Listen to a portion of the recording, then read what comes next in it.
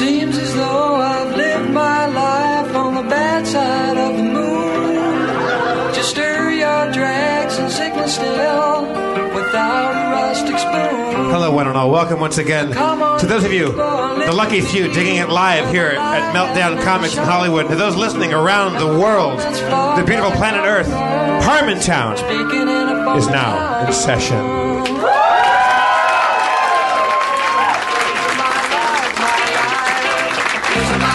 Please welcome to the stage the mayor of Harmontown, Dan Harmon.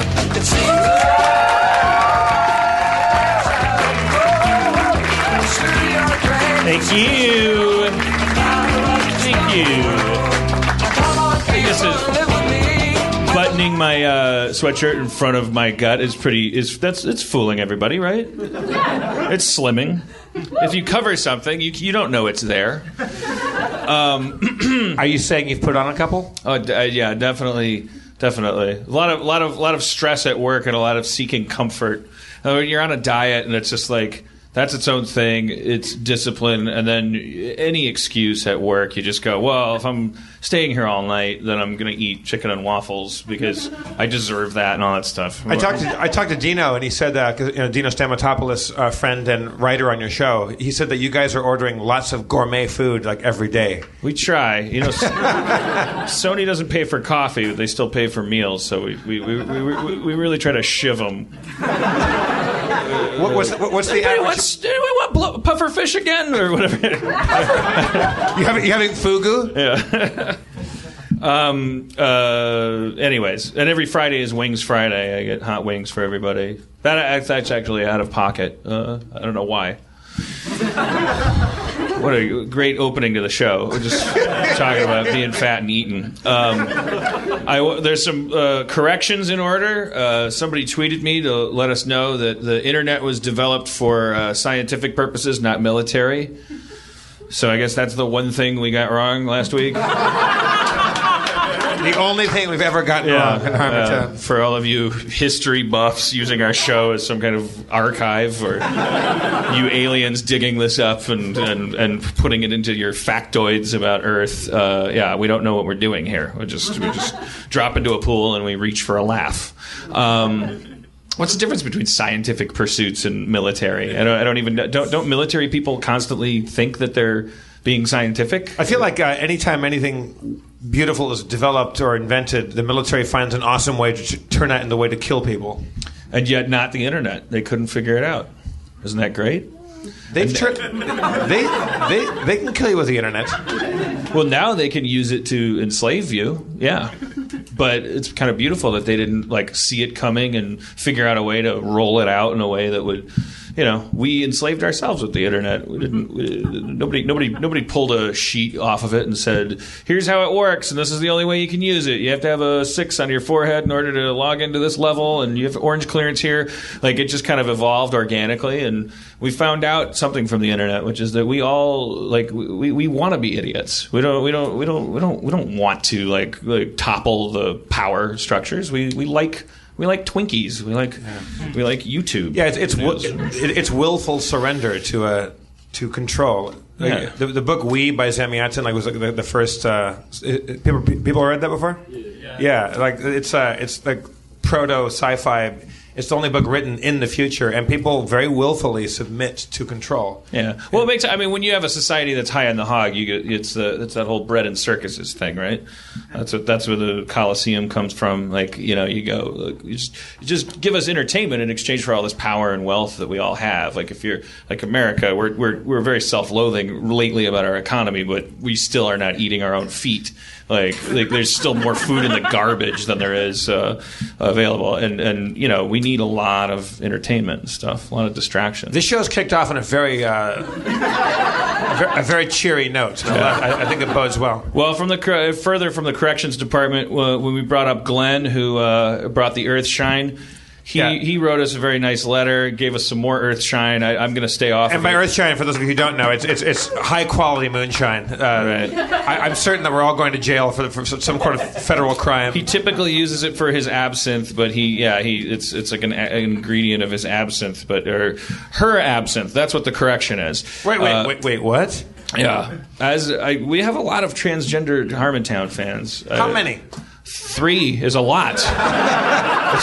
It's a very peculiar state to be in, transgenders. 3 is a crowd. Is Glenn here? No, Glenn is not here. Glenn / Jane, who he wanted to. She said that when she came up, I know what it's like to be dead.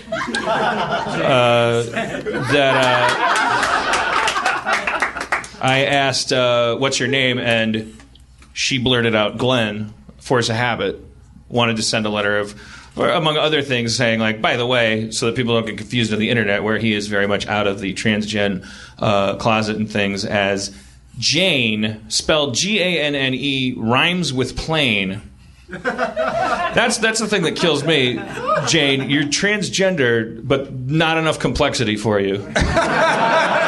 Your name is Jane, spelled Ganne, just in case like anybody got through the transgender gauntlet without being alarmed or confused. Did she or he? How do I address he or her? He or she? I think the whole idea is that they identify as a female, and so the pronoun you use is she. Because Glenn could be a female name as well. I suppose anything could be, but she has assumed a new angle of identity. I don't know. You can't even talk. It's a new emergent thing. It's exciting. I'm actually very flattered. Why do our transgender fans come here in male attire? Like if they because it's not they're not transvestites. They are not necessarily. I don't know anything about this. I don't either. And what's funny is that half of the people you brought Levi up, and he started talking about his thing, and you could hear people in our LA audience going like he's being closed-minded about describing himself as transgender because he said he wanted to he is okay having a mustache because he doesn't have a uterus, and you could hear people going glass ceiling or whatever. He said something that wasn't the exact way that other people understand transgender to be. Transgenderism? I don't even know what to call it. But I am very flattered that because I don't think you could get more fringe psychologically. Is that politically incorrect to say? I don't think you could be more complex on the inside of a human head compared to what's going on outside your body. In other words, as far as somebody that you would look at in line at the bank and not be immediately presented with something that registered with you, that you couldn't have more noodles going on up there, more twists and turns, more reasons to be distrustful of the people around you, more suspicion, more fear that somebody might bully you for answering questions about yourself or expressing yourself. And so I'm very, very flattered. I take that as a barometer of our good work here and my good philosophy and religion, and that any person in that situation would listen to our podcast and feel comforted and feel comfortable, like expressing that. I think that's. Is anybody else here a transgender that we don't know about? Have we met all of them, or there are more lurking about? All right. Well. All right. I mean, I think they all are. They're just more afraid to say it. Yeah. There's a couple of trans Scientologists, people who they identify as Scientologists, but they don't actually. They're not Scientologists. They want to be called Scientologists because they feel like a Scientologist, but they're not going to pay for that crap. So I'm not being like flippant. You can identify as a woman, look like a man, not want to dress like a woman. Right. Just inside, you're a woman. Right. But dress like a guy. Right. And that's right.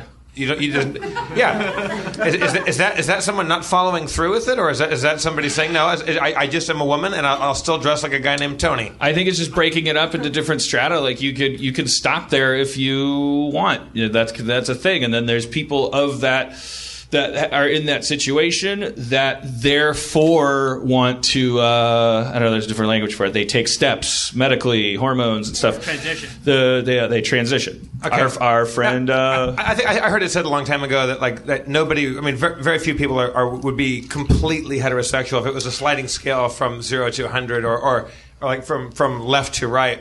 That people's sexuality tends to be somewhere like along a sliding scale, that nobody's completely masculine or completely feminine. Where do you feel you fall on the scale, Dan? How close to totally masculine, or toward the middle into to the nether regions? Yeah, I think Mark Ruffalo's a real charming piece of. I wouldn't mind if he pulled up on his motorbike and showed me how to garden. I could surrender to. Sexually speaking, I've never even had the time or energy to examine where on the spectrum between hetero and homo I would fall, because there's too much going on in the hetero side with me and my various kind of kinks and things. I'm sort of caught between hetero and asexual. I feel like some weird shit happened to me when I was a kid involving maybe hanging out under the table while 70s pantyhose clad women hung out, and I think there's some kind of leg fetish thing that I almost feel is I really like fully clothed women, and it's very, very strange. There are things that I consume as pornography that you would not consider pornography. Let's just say for Thanksgiving I invited Mark Ruffalo over, and he was wearing nice trousers. Oh, nice trousers. Yeah, and let's say that you dropped your napkin under the table, and you saw that Mark Ruffalo was wearing a kind of a high heel, and he was no. I like the feminine leg. Have you seen Mark Ruffalo's legs? Well, if he could pass, there's guys on YouTube that do that. You're clicking around. You're like, here's what peels my banana. I'm for legs in tights, and they'll do a little shoe play across the leg. You find something, and it's like, oh wow, that's pretty good. And then the comment section is like, dude, guy, dude, and you're like, what? Oh, god damn it! You got me, Michael. Yeah. Yeah. You have to look closely for that Adam's apple right on the back of the calf. I didn't know that. What is shoe play? Tell me more. Shoe play is dangling, dipping, heel popping. What is it? Okay. Those are the three subtypes of shoe play. I'm glad you asked. Dan, would you please elucidate what is the difference between dangling and dipping? Dangling and dipping. Dangling is leg crossed, shoe hanging off the toe, Sexy secretary, librarian, or something And is the whole woman in frame or just the leg? Just the leg is fine with this old timer. Wait. We have a colloquy here. How many other people are into dangling and dippings? I dated a shoe fetishist. You dated a shoe fetishist? Yeah. Wow. And so did you dangle and dip and pop and the whole squeeb squab and the flim flap? The vernacular with it, but dangling, dipping, heel popping. Okay, so what's dipping? What is dipping? Dipping is shoe on the floor, as far as I understand it. Do you have high heels on right now? Yeah. Okay, can you dangle and dip for us up there? Let's welcome her to the stage. Well, it's an audio podcast. Yeah, but I don't think she's going to be able to dip with those shoes. Yeah. If you're dipping into the shoe. It's just imagine a looser, a high heel shoe, or a flat or something that had easy, you can get your foot in and out of it. So dipping is the woman is in and out, kind of. Do you want a shoe? I don't. It's an audio podcast, and also I'm getting weirdly this is making me nervous. A woman, Lauren, right? Yeah. Well, Lauren from the front row came up and offered to dip and dangle and dingle and screep scrub. A woman from the second row just offered up a shoe. Just produced a high heel. Yeah, we're getting to the city limits of where Aaron's not going to be very happy listening. Get the shoe up here. Fuck it, let's do this. I want to know about dangles and dips and scoops and squeebs and the whole flim flam. What's your name, madam? Annie. Well, this is a weird choice for a podcast to make. I'm worried as a producer. Like, what are people listening to? We're bringing women up on stage, and we're and also just so Aaron knows, I'm not like Howard Sterning or anything. I'm not even gonna look or anything. Like, Aaron, if you're listening, like, I'm not. This is not like I'm not being like Aaron, Andy Kaufman wrestling with women. Or Aaron, if you're listening, Dan has his pants down already. That's very important to me. I wouldn't tolerate the equivalent with Aaron. You know. I was a little upset when she was fucking around with that cat shirt guy. Wait a minute, the cat shirt guy. Okay, fuck it. He was hot. No. Anyways, okay. What's your name, ma'am? Annie. Annie's dangling. Okay, right so a shoe is dangling from her toe. That's a this dangle. Is very difficult to do, actually. All right. Yeah. Okay, now give us some dipping, Annie. Okay, so what's dipping is you have to stand up and then you're pretend you're checking somebody into a hotel and you're working the computer and you're kind of absent-mindedly like that's dipping. All right. Although now I'm wondering what heel popping actually is, because that involves. I thought this was heel popping, where it's like where you've got the. No, that's Nancy Drew. Heel pops out of it. I can't do it in these shoes. Then how is that different than? I'm so confused. But it's where your heel sort of pops out. Okay. Somehow I'm still not turned on. I don't understand. I mean, not because you're not beautiful and sexy. No, I don't know women. why this isn't doing anything for you. Yeah, I've never got the feet thing. I mean, I like feet. I'm not averse to feet. I've never seen the allure of. I know what heel popping is. I just realized it's heel popping is the precursor to a dangle, because you can't dangle unless you pop the heel. But so heel popping enthusiasts just want to see that popping of the heel over and over again. I just want to see this moment. That moment. Yeah, and then back on and off and on. But as far as I've been told, once you pop, you can't stop. All right, come on, let's thank these ladies. All right, sit the fuck down. All right, thank you very much.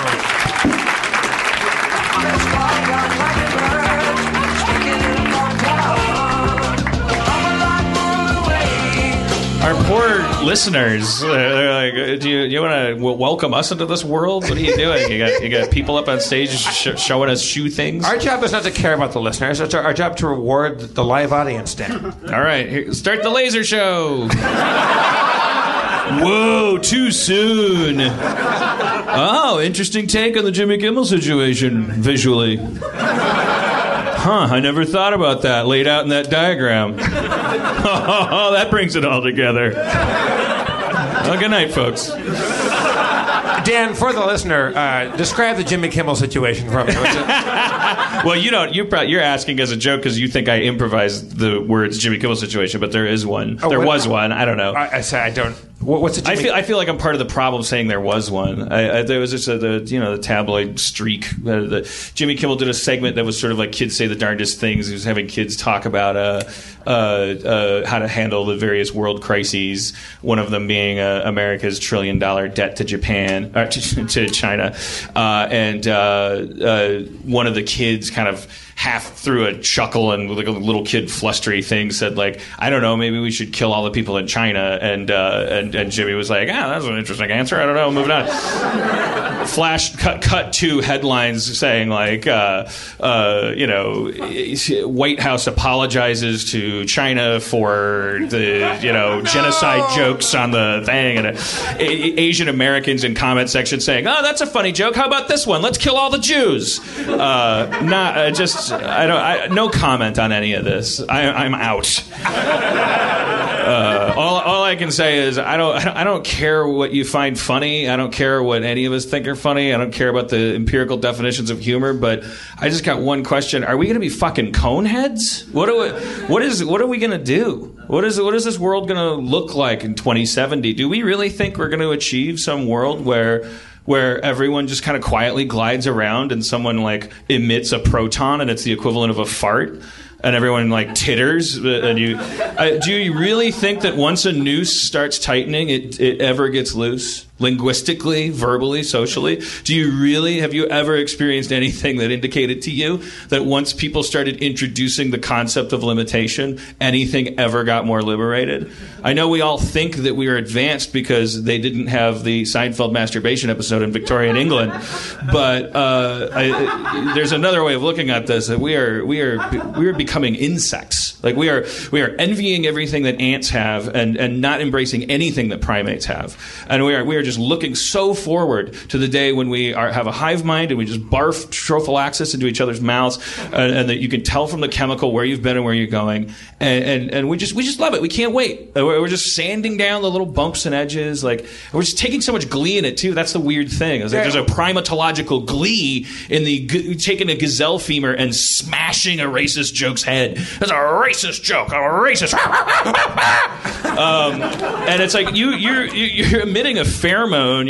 You're getting flushed and excited, and it's like by bashing the world around you, trying to round up all the little anomalies and get all the air bubbles out of the waterbed mattress. This finish line that you think you're headed towards, I feel like I can see it.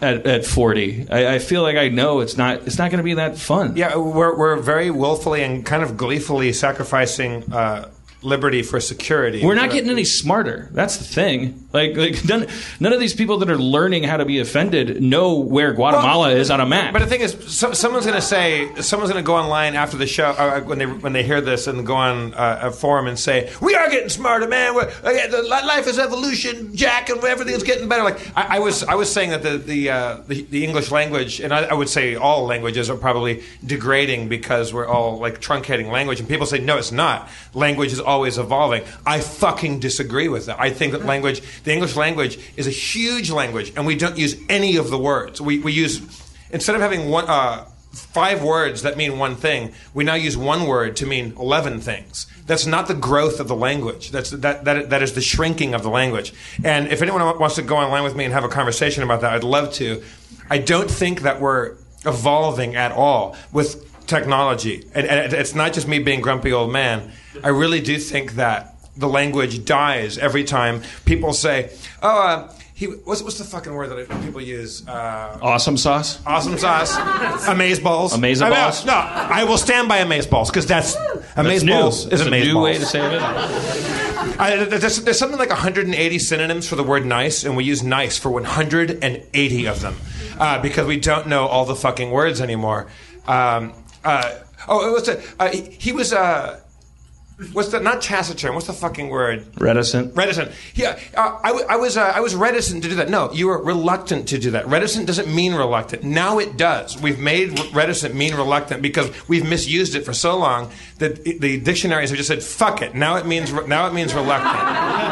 And that's not the growth of a language. That's a language dying a little bit because reticent is a better word than like we don't need 2 words to say reluctant. I love this great show. We went from Uncle Creepy's foot fetish corner to Grandpa Grumpy's vocabulary police. Fucking also the dictionary in your iPhone sucks. Don't use that dictionary. Have a fucking real Merriam-Webster giant OED. Like have a big motherfucking dictionary with you at all times and use it. The iPhone dictionary is as good as fucking Google Weather. Google Weather says it's 73 and it's fucking 45 now. It's like they don't know. Don't trust your iPhone for fuck. Although today I was experimenting with Siri and she's quite funny if you say dirty things. Oh yeah, you can have a good time in bed just hanging out. Aaron and I we talk to Siri and get Siri to talk to the other Siri.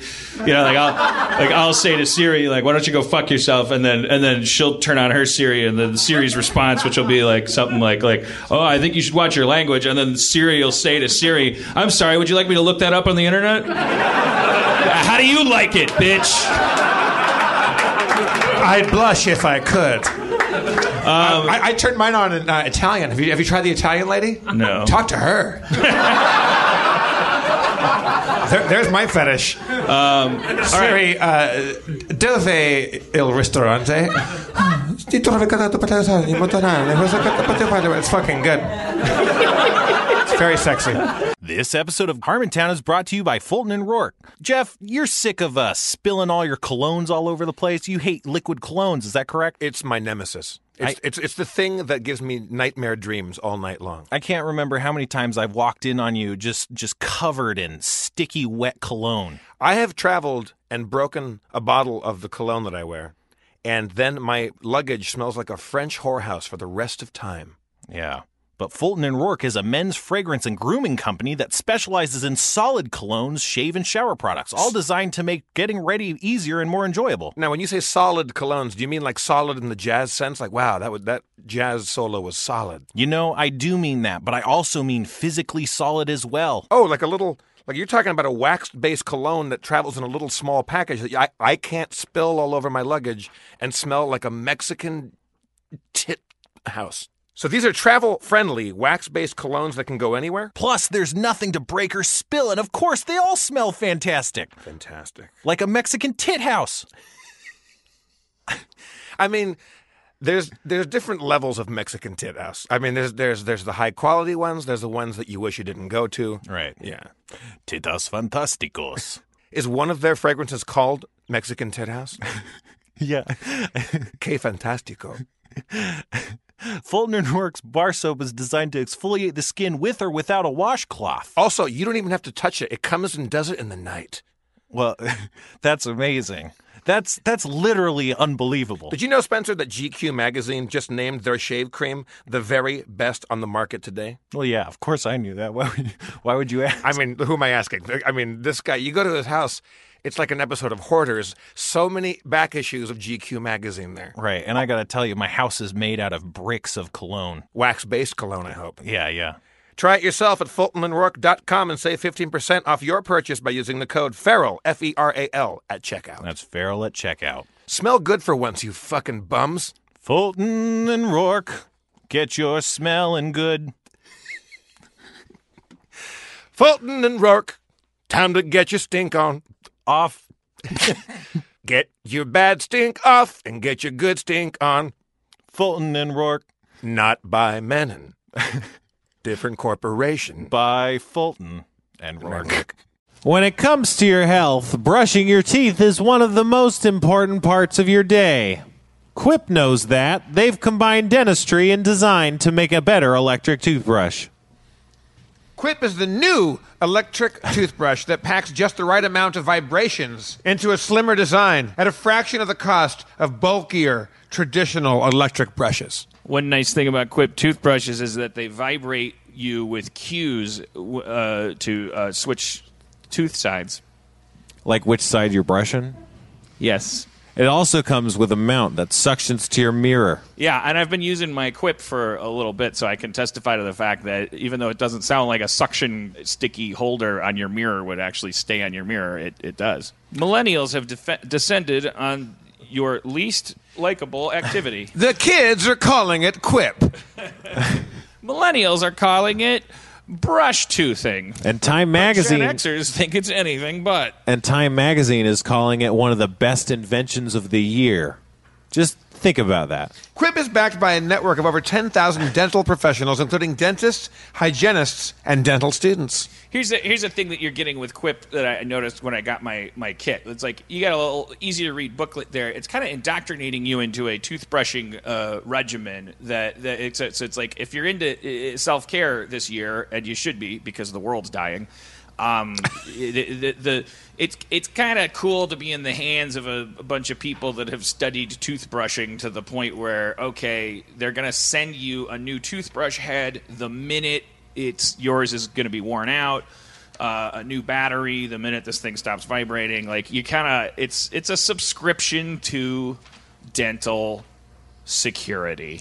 Quip starts at just $25, and if you go to getquip.com/Harmontown right now, you'll get your first refill pack for free with a Quip electric toothbrush. That's your first refill pack free at getquip.com/Harmontown. Spell it, you guys. GETQUIP.com/Harmontown. Harmontown. All right, we have a guest here. Did you know that Feral Audio is a whole network, Jeff? You gotta be shitting me. I thought we were the only thing on Feral Audio. No. We're part of a fucking union of brothers and sisters. Well, that sounds like bullshit. Who represent the cutting edge of unpaid comedy types. And here's another member of our family, Mr. Brody Stevens. Yeah.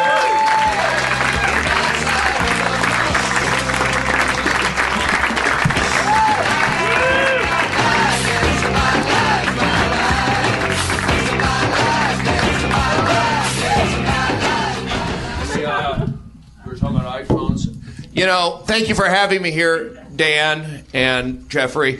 I am wearing a hat. I just flew in from Toronto, and I was able to wear kind of a knit cap thing. It was cold there. Yeah. So I was bringing the energy of Toronto with me here to Meltdown.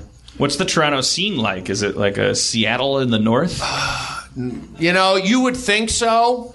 From the hat. I mean, well, there you go. Well, it was cold. I mean, I would say it's like more. I mean, it's like Buffalo. Obviously, it's near. It's near. They share the Niagara Falls. I learned about that. I've been to Vancouver, but I've been to Toronto a couple times. It's like America, you know. I was doing shows last night, and I think they are. It's just a little different up there. You know, it's like it is America, but it's not. Right there. I like Canadian comedy audiences. I think Canadians have an awesome sense of humor. I think they're quite game, especially yeah. I'm not ripping Canada. No, Brody, you were fucking shitting all over Canada. Let's be honest about no. Okay. No, I'll give you like last night. I was doing a show in a club, an underground pot club. What? It's a comedy club. There's like 6 clubs up there where it's like they smoke pot, they do shows. Underground meaning not legitimate, like secret speakeasy. Kinda, yeah. But the cops like let it go. But they have a big comedy scene up there for that in Toronto. So I was doing a show last night, and they're smoking pot in there. And I've done shows where they smoke pot at the Ice House. I've been there. And I know we're at podcast live audience. I'm going to focus more on the podcast. Oh, good. That's my thing. Well, I think they were left out of the foot fetish stuff. Oh, okay. Yeah. I don't really have a foot fetish. I mean, I did something with a sock. I think one time, a girl's sock. I don't know on the tree of foot fetishes.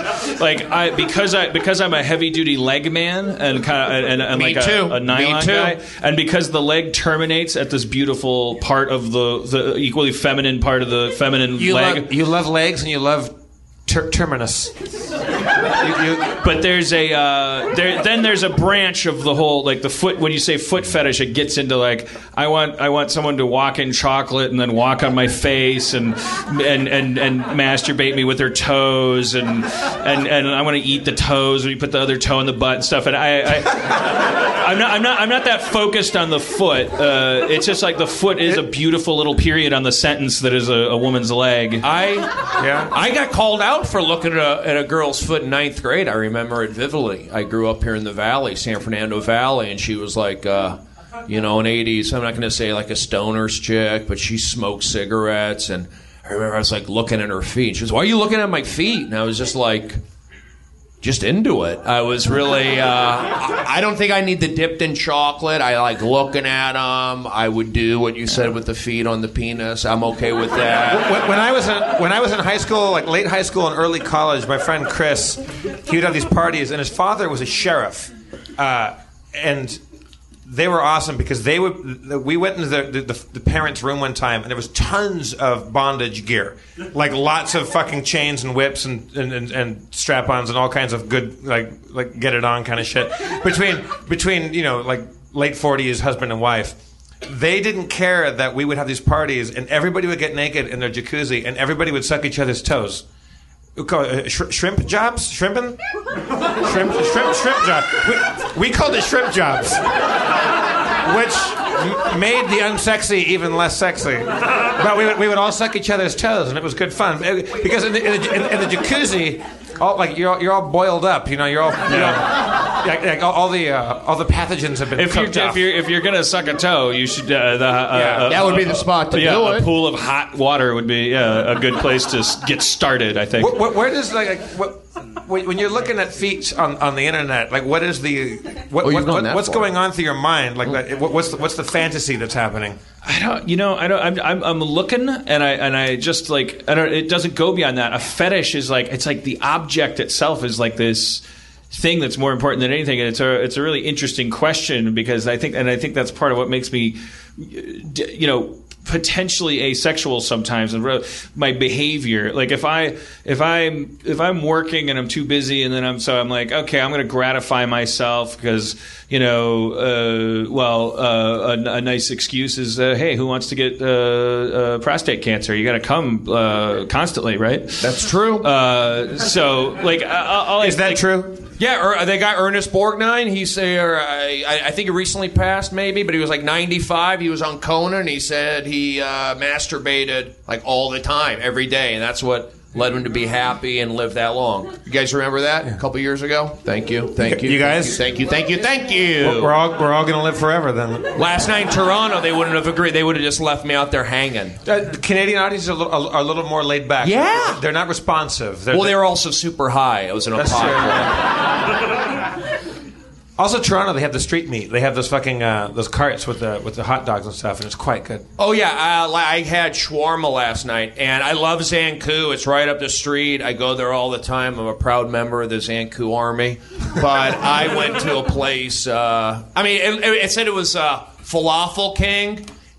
It looked like a chain thing, but it wasn't. And I went in there, and they're just very nice. And I had a chicken tiki marsala or something like that.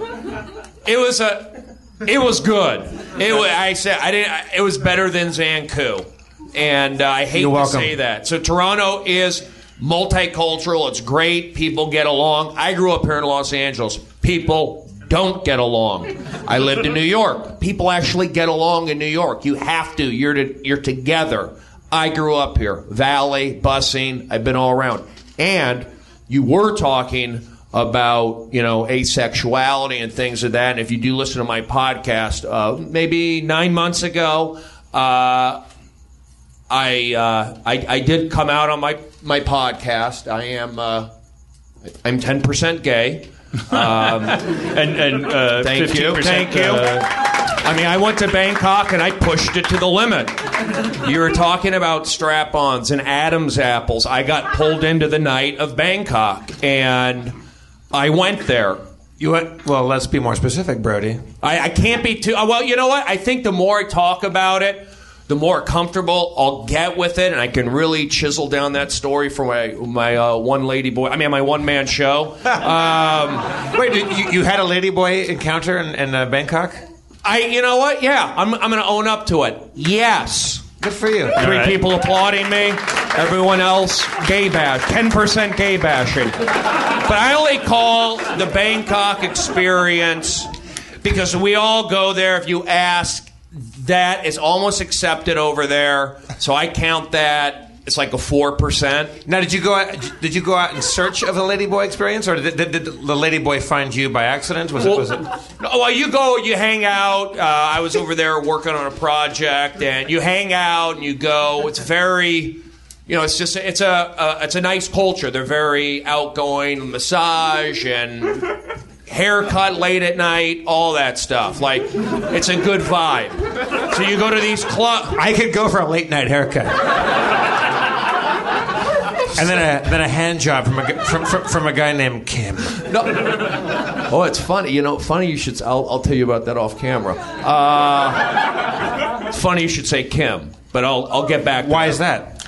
Well, it's a code word for something that I'll tell you off camera, off mic. Look, if you're coming on to me, just fucking get it out.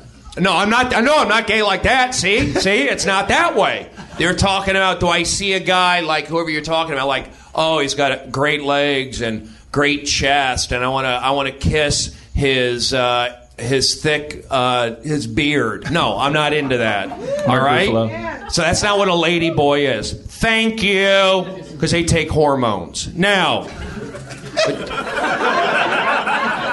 So I went over there to see, all right? And I walk around, I see my mannerisms. You know, I got picked on a lot because I was a nice guy. Like, I'm a happy guy.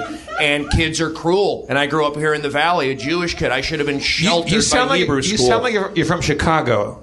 How'd you get that? Well, I was in Toronto over the weekend. I think the Chicago jet stream. You don't sound like you were raised in California. I know. I've heard that a lot. I grew up in the Valley. I think because I'm kind of nasally, I always would get New York City. I lived in Brooklyn for 3 years. Williamsburg, L Train before it got hip. I was there. All right, 3 years in Seattle. All right, okay. Sorry, Jeff. Go ahead. So you're fucking this lady boy. Well, you know what? I'll tell you what. If I did that, that ain't so bad. That ain't so bad. I watched Locked Up Raw. It ain't that bad. Nobody at Harmontown is going to judge you. Yeah. Well, I feel like first three of those are with me. No. But you know how hard that is? I mean, it's... I'm okay with it. And then I'll tell you what. I came back to the mainland. And I went a little further just to see that line and maybe go over it. What did that entail? There was a hotel in Hollywood, and freaks you out, doesn't it, people? No, freaks you out. Brody, nobody. This is why people stay in the closet. Brody, I'm 10% gay. Brody, and it's scary. Brody, you're 50% gay. No, I'm not, Jeff. How dare you? Brody, this audience is so accustomed to hearing so much worse and so much more bizarre. Oh, thank you. Yeah. Well, you know, I play baseball. I just feel like it's going to come back to be gay. It's okay I'm saying it's okay, but I told you I'm not into hand holding. I'm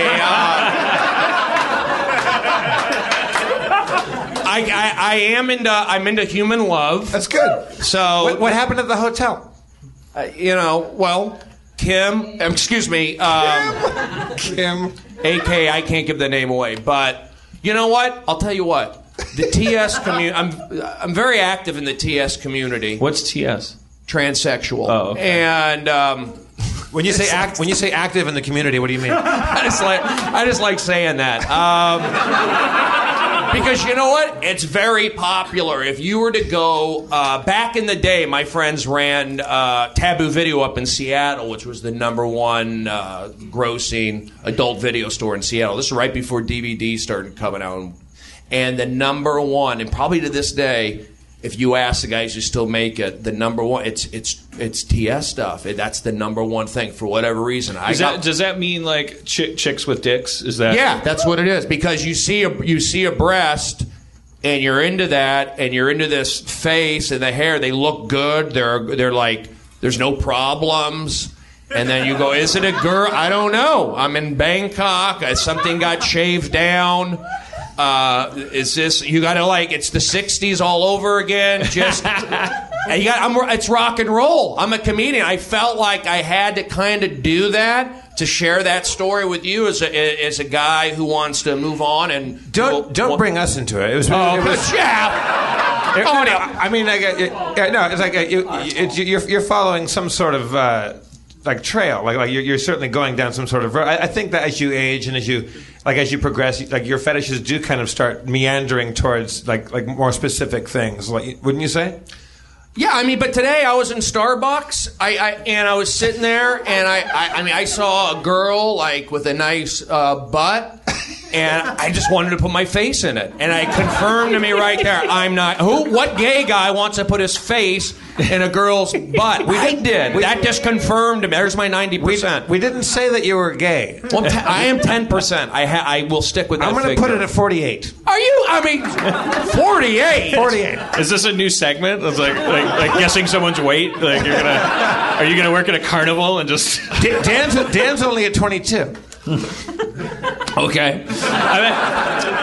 The percentage thing is it raises interesting questions, because how do you go? Because it all has to do with the amount of repression in the society that you're in the context of. Because if you're in a society that, for instance, views sexual preference as a binary dichotomy, then that puts a lot of significance on the difference between 49 and 50%. Because I'm assuming, just being sort of a computer programmer of old. Like there's but if you're living in an open field after some kind of nuclear holocaust and everyone's just running around in deerskin togas and using bottle caps for money and there's no more there's no more magazine covers or search billboards to kind of drive home anything, then the difference between 20% and 30% is what? I mean, we don't even. I will definitely agree. Like, what in the world would be the meaning of 100% heterosexual? I think so. Whatever that would manifest itself as would certainly appear. I would imagine to be less straight than what we consider straight. Well, we don't want. Nobody likes anybody that's overtly masculine, or we don't like people that are overtly feminine. We don't like she's being such a girl right now, or a guy who's being such a guy. I'm a dead fucking dude, chicken wings, fucking yeah. We don't like that, and we don't like, oh my god, go to the mall shopping. We don't like that either. And so we don't like. I won't say we. I'll say I. Like when you meet a gay guy, let's say, and he's really queenie, that wears you out pretty quickly. It's like enough with the femininity thing. Like temper that a little bit. Like the more towards the middle you get, the more complete of a person you become. Sure. We don't want to see a really butch lesbian go, the same way I don't fucking walk my dog. How about be a woman too while you're being a man? Like a little bit lean towards the middle. And I would say towards all things. Like see both sides of everything and kind of combine the beauty that is masculinity and the beauty that is femininity. Well, that's what I'm saying. Look at I think nature goes in bell curves. Like I think that's that's probably penning things in too much too, but that's an easier way to understand things. That if a frog lays 1,000 eggs, then you're going to look at like there's a bulge in the center of the survival eggs, and then there's fringe eggs that don't survive for one reason and fringe eggs that don't survive for another reason. Everything goes in a bell curve. So IQs, there's not a lot of incredibly stupid people. There's a bunch of people in the middle that are running everything, and then there's not a lot of incredibly smart people who are all here tonight. But sexually, give yourselves a round of applause for being. If you think of sexuality as a bell curve, then I would assume, I think what you're saying that 100% straight means actually some kind of weird weird thing where you're so straight you're not even human. Yeah, because the bell curve would probably be, well, if I put my penis through a hole and I don't know what's sucking it, and then later I find out it was my friend Kevin. In other words, like 2%. That's an ad. I imagine that those of us in the middle are people whose sexuality doesn't define us so much that it prevents us from doing other things. The same way that an incredibly sober person whose sobriety defines every conversation they have is just as annoying as a fall down drunk who you can't trust to. Yeah, and there's nothing more fascist than a hippie. Like a really hardcore hippie can be the most fascistic, most dogmatic asshole you'll ever talk to. Yeah. Like temper a little bit. Like see both sides of it. It's hilarious. Like in NASCAR, once in a while for breast cancer awareness, they'll paint one car pink, and there's people that are really bummed out about it. It's like, oh, pink car, god damn. I'm not a man anymore. I'm like, I can't look at a pink car go in a circle. If you could like the color pink a little more, you'd fuck your wife a little better and fucking take it easy. I wear polarized Ray-Bans. Every white car is pink. You're back down to 10% again. There you go, back down. Are you sure you didn't wash your white car with a pink bicycle? A red bicycle. God damn it, I fucked up. Pink bicycle. You guys are talking about, you were talking feet? about the language. I'm with you on that, on language. I want to go on a whole thing on that. I mean, Jeff goes on these tears like he's a real H.L. Mencken, like really thinks that everyone should be going about talking like a steampunk person. Otherwise, that means that we're regressing. We should use our gigantic.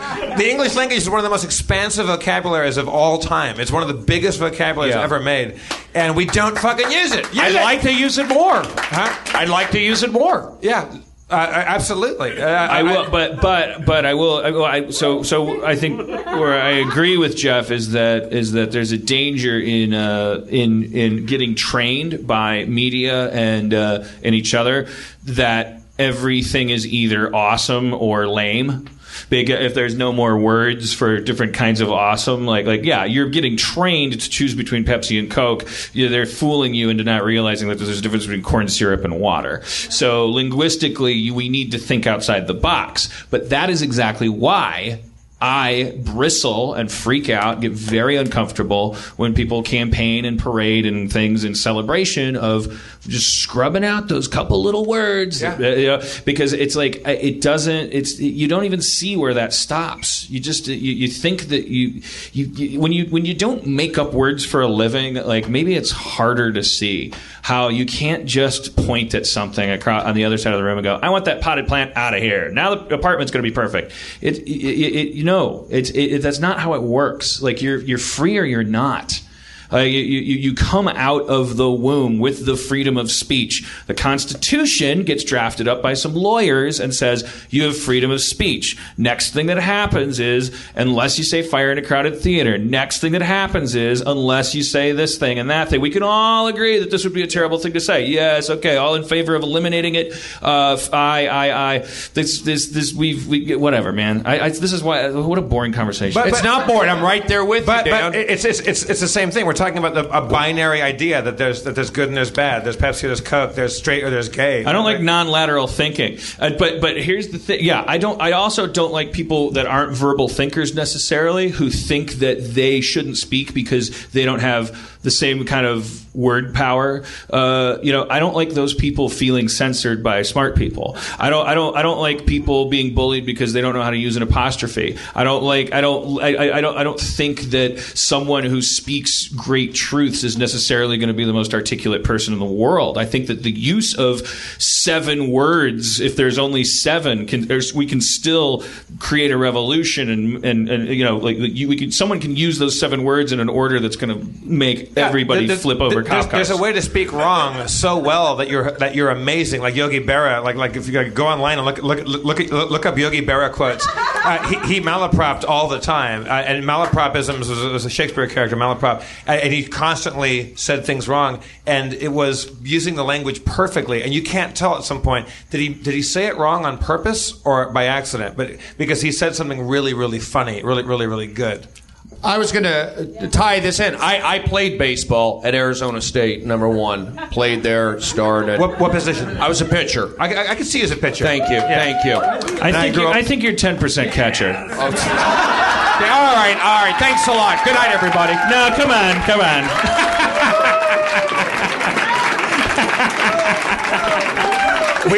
We might have the name of our episode now. Aren't we all 10% catcher in some way? So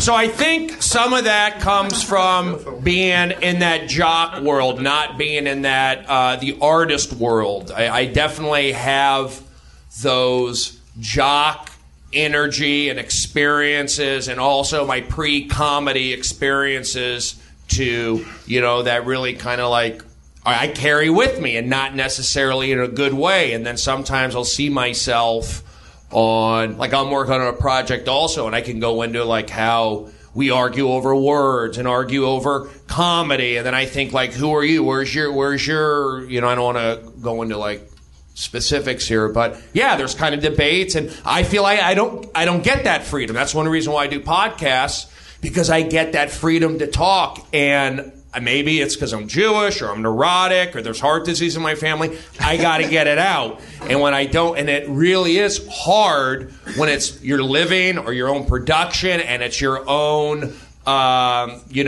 introduction to America, and it's truly not you getting to do that. So I'm dealing with that, and I think it's all a combination, a hybrid of everything.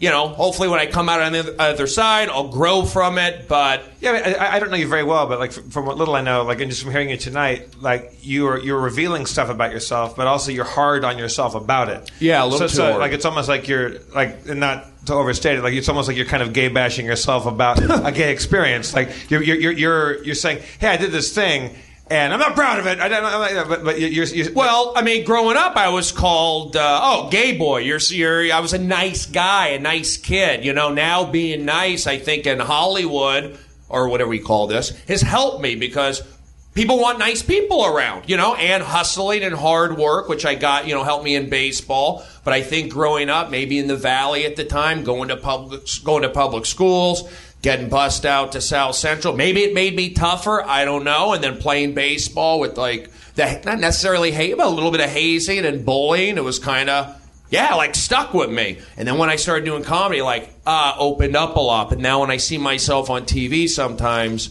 I kind of see I would pick on myself. Yeah, and I don't know what that is. I don't know where that comes from. Well, that's just your own self-loathing, probably. Yeah. It's probably something that we don't all see. That it's something that you have trained yourself to. But I've learned, you know, especially lately, turn it into comedy, turn it into something, use it as a positive. And I get a lot of support from people. Again, I'm older, and you know, Twitter and the internet and all that stuff. It has helped me, and doing the podcast. Yeah, there's the things you seem like a very soft, emotionally very soft guy. Sad guy. But you exude a very your voice, your posture is very loud and you seem very sportsy and very macho and gruff, but you can still you can't totally hide the fact that there's a softness to you, which is not gay. It's just being soft. And you know, but that's that's kind of a negative term in sports if you're labeled as soft. Yeah, but we're not. What I mean? We're not playing sports. Exactly, we're not playing. So sports. I'm okay with that, and I am getting used to that. It's just maybe it's some of those jock sensibilities in me, and the fact that I'm still around that world a little bit. I'm around Major League Baseball. You certainly taken a major step by talking about your ladyboy experience in Thailand. Well, you know, it is. I'm getting it out there, and it's also just other things, talking about it, owning it, and you know, again, not being hard on myself, and then you know, I don't want to be. You just keep doing it, and I think you just work through it, and the fans, and it's I don't need therapy, to be honest with you. For me, and I do speak loud. I mean, I am, and that's one thing I do, kind of I do the sensitivity, because I am a nice guy, and I'll put it out, and it's well, you're being loud, you're this, and it's professionally, I have learned how to do warm up, and I start off nice. Okay, we're going to do this. And then I crank it. You know, I work at the midnight show with Chris Hardwick kind of thing. I go in, nice. Yeah, but we don't want you to be quiet. We want you to be loud. You want it. Because there's an audience, and that's the what I think about. It's all right, I'm doing a podcast. I've had some experiences when I've done video podcasts, and I've played completely to the camera, and then people in the podcast feel oh, it's too much. And now I'm doing a live show. I can play to the audience, and I feel maybe the podcast, a lot of things going on. But you know what? I'm comfortable here with Dan, Jeff, Dustin, and the... what's the fear... What's the fear, Brody, that I'm sorry to cut you off. That's okay. I like... what would be the big... We talked about this, I think, last time. About the way we're perceived, or a couple shows ago, about... We all exude something that we're not in control of. Dan wants to be perceived as smart, and also people come to him and they want Dan to say that he's smart. What do you want people to see you as, or what are you afraid that people see in you that you wish they didn't see? Weird. Weird how? Just weird, thinking about stuff that doesn't matter, you know, that's a whole other thing. What's the fear of being perceived as weird? I don't want to be. It's like a Pandora's box. It's you talk about it, you bring attention to it. It's things that we notice. I'm sure, you're an actor, you see yourself on TV. Some people can't watch themselves. Johnny Depp doesn't watch his movies. Jared Leto freaked out. I know that's there. That's normal, but it feels like it affects me a little bit more.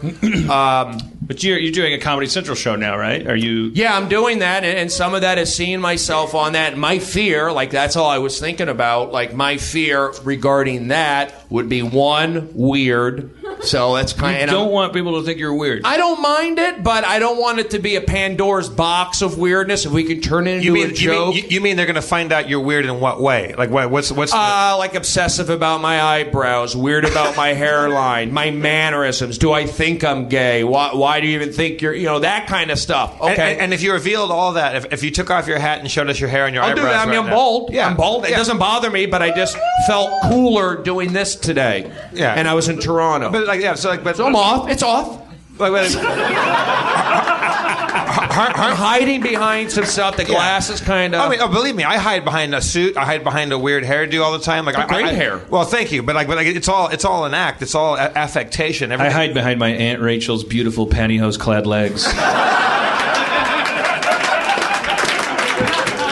I just play with my Matchbox cars, rolling them gently up and down her calves. Is that where it comes from? I feel like researching that stuff. Did she have red hair? I don't know. I had an aunt that had red hair that married into the family, but I was into redheads since Nicole McHugh in kindergarten. Who's Nicole McHugh? Who wasn't she?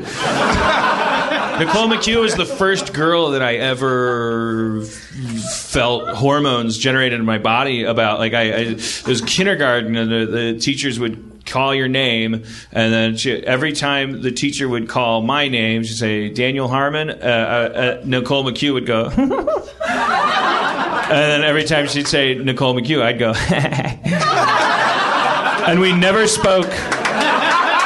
We never spoke to each other, but she was my first lover. Well, that's one of the most beautiful relationships I've ever heard of. And she had copper red curly hair, and but so did Batgirl. So I don't know where it came from. Because Batgirl was like a huge a cork got popped there sexually. I would get so excited. The opening credits of Batman. My brother would be like, my brother loved Batman, and we would play Batman together. We'd put ski caps and stuff on the banister to the basement and pretend it was the Bat pole and get dressed up as Bat. Get to the bottom of the stairs and go, I heard the Joker's broken out. Let's go get him. And we'd watch Batman together, and then there was a title card in the Batman title sequence. Because I now being a producer, I guess I know that it must have meant that Von Craig was probably 6 of 13 or something like she was recurring but not regular. And so there was an opening title card that was either there or not there, and it wasn't a picture of Batgirl, but it was always there when she was going to be in the episode. It would say, and so is Batgirl, and I would my body would just twitch, even though I was absolutely years and years away from generating any kind of fluid that would have anything to do with that. I was just transfixed, and I was so excited that Batgirl was going to be involved, and that she would be flying around, whipping her red wig around and kicking people, and very often getting Batman. There was a lot of nylon or spandex or whatever, and a lot of bondage, a lot of which I'm not a bondage guy, but a lot of when I was a kid, it was a lot of I remember being a kid and squeezing myself in between couch cushions and getting really excited and thinking about Batgirl. And then I saw Temple Grandin, and she had the squeeze machine, and I was wondering, was it a sexual thing, or was there I don't know, I just being, I used to get rolled up like a sausage in a blanket, and I couldn't move. And do you think your sexuality is a moving target, or do you think that you're slowly honing in on a fixed target that's always been there? Do you think it changes as you grow, or do you think it's something that it's always been there, that you're just now getting better at finding? No, I don't think I'm good at finding it. I have fetishes, and I think that are almost, as the name would suggest, they're almost removed from proper sexuality. I think that I fetishize things, and then it's it removes me from sex. My fetish for women's legs, clad in a material that essentially removes the chaos from them, that turns them more into cartoons. It's all about removal, and fully clothed women just hanging out, and I'm just sitting there going, and I gratify myself, and then I'm done. I did my little penis sneeze, and I go, penis sneeze. No, it's not romantic, and it's not sexual. Stop having penis sneeze. And then when you fall in love with a woman, and then you welcome her into your life, and you then during the courtship phase, there's none of that going on, and because you love this person, and then your sex life is involved with theirs and the courting of them and stuff, and then I go back to work, and then all of a sudden I'm like Gollum again, regarding this, I'm just using this fetish object to get through the day, To answer your question, I haven't been honing in on anything. I think there's always been like this sort of childish asexual impulse that's like unhealthy. It's like an outcropping of sexuality. Could you just masturbate on your lunch break? That would. I often do, my friend. There you go. I mean, I've done it in some strange places. I do want to go back to this because you can see my little OCD working. I just want to have closure on this one thing talking about the show. I don't want to think too weird. Okay, too weird. That's the jock guy in me, but weird is okay. The gay stuff where it goes, I can't be involved in baseball. It's a very jock world. Yeah. It's conservative. I've done a lot of stuff for baseball. It's in my heart. I would hate to be there and go, oh, there's the guy who goes to Bangkok. We can't have, I don't know. I have some like nightmare. Not a nightmare. It's just a weird thought. And the other thing is just like unfunny and not reflective of me. Those are my fears. Everything else I let go. Like I'll be on a Nick Kroll show, or I'll do Chelsea Lately, or I'll do, a scat. It's like, go ahead and do it. But because my show is so personal, and we talk about ladyboy stuff, we talk about 10% gay stuff, and it's kind of not in my hands. When I do it here, or I do it on stage, or at the Comedy Store, or on a podcast, it's kind of funny. Yeah. And I know I've gotten traction on it based on Twitter or emails. But when you hand it over to somebody else to do it, and then you see what they do, it's like,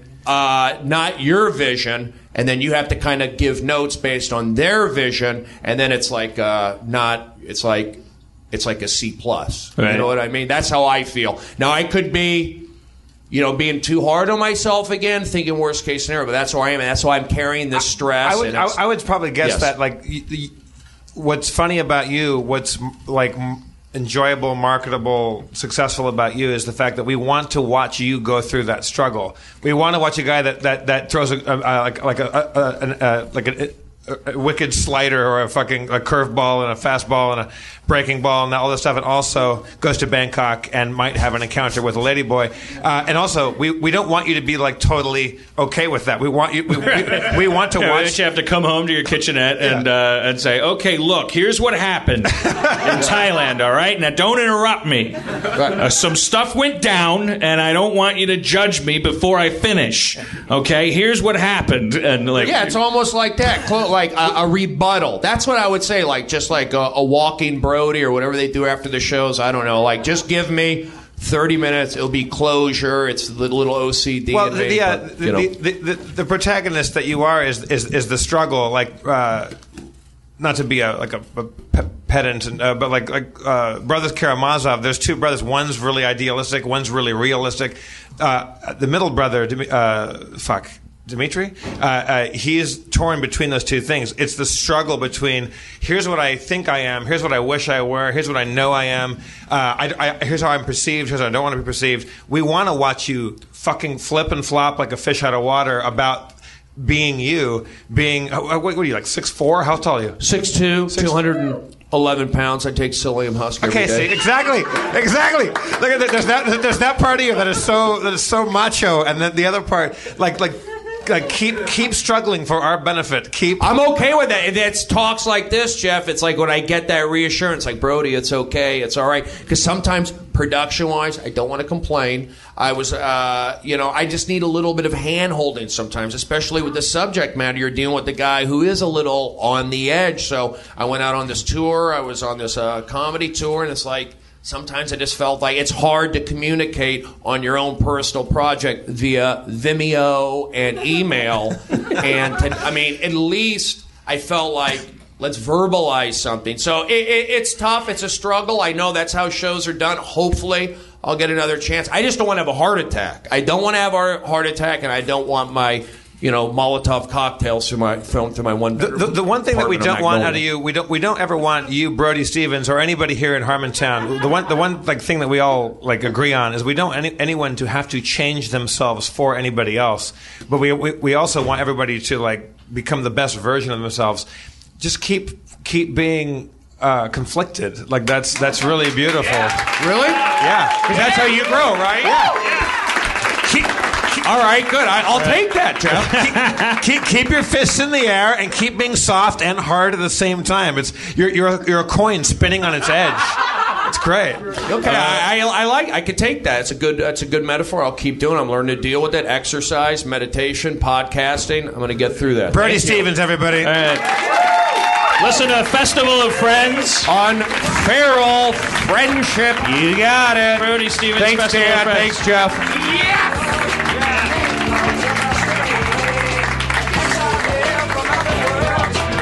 That's all good. You dismissed Brody right at 9/11.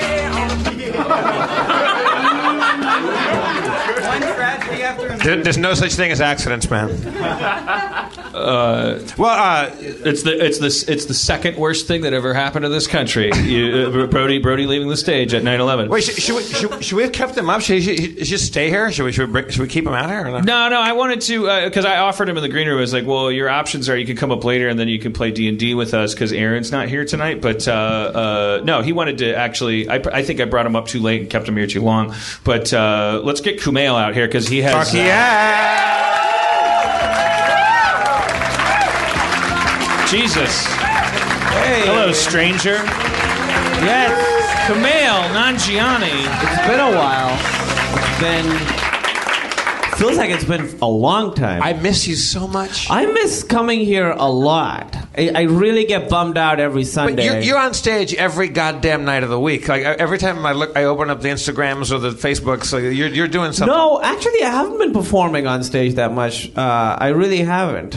Last night I was in New York and I performed there, but I really haven't been. I haven't really been. So you have other friends you like better than us in New York? Is that what's going on? Oh no, I just had a show. No, I started shooting the HBO show, so I've had like 6 a.m. calls and stuff on Monday, so I go to bed at 8 p.m. I'm like, my schedule's all fucked. But you've been working like a dog. Yeah. You're all over the televisions. Trying to be. Yeah. I love it. Yeah. I think the world needs a little more Kumail Nanjiani. Oh, thank you. Thank you. What percent am I gay? I'm 10% gay for you, I'll tell you that right I'm 100% gay for you. That makes you a regular person. All right, wait. Before we focus on Kumail, I want to get Kumail's just response to this. I got this email, not because it involves you, but I just. Oh sure, yeah. I wanted you to be here for this. Great. And Jeff and Harmontown. This is I'm 40 years old and I came out to Los Angeles and I wanted to maybe write some TV and some movies and things. Yeah. Maybe meet a nice girl, maybe get married, move into a big house, have a little golden doodle. I'm achieving a lot of my dreams, step by step. But there is one dream I didn't even know. Okay, I know what this is about. I really had until this email came in. God, I can't. This is from Carl Nole Jr., 11th generation distiller from the Nole Distillery. On behalf of Kettle One. This is already the best email you've ever gotten. We would like to invite you to become part of the Kettle One Alliance. What the fuck? Get it, girl. An exclusive, invite-only VIP program. As one of the select few members, you will receive monthly Kettle One shipments, a dedicated concierge service, and personal access to Kettle One experiences and opportunities.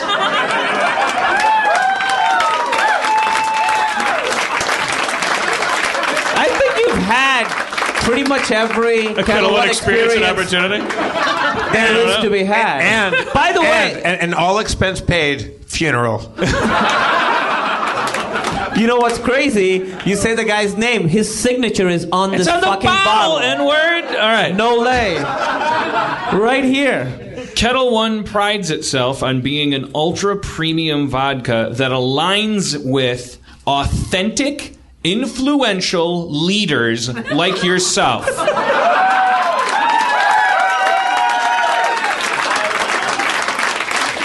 We hope you enjoy the handcrafted bottle of Kettle One enclosed and look forward to welcoming you as part of the family. We are excited about the opportunity for you to represent the Kettle One Alliance. Just Alliance! it's in the way that you use it. You're like in the Avengers of booze. Yeah, that's Sam Jackson, like, yelling at me. Exactly. Oh, you think you drink Kettle One, motherfucker? Yeah. Exactly. Get ready to drink more for the planet. That segment brought to you by Fernet Branca. Fernet Branca, the king of Italian Amari. All right, so, anyways, another thing. That's fucking... It's not surprising that it happened. It's surprising that it took this long. I think you should have gotten this email years ago. Yeah.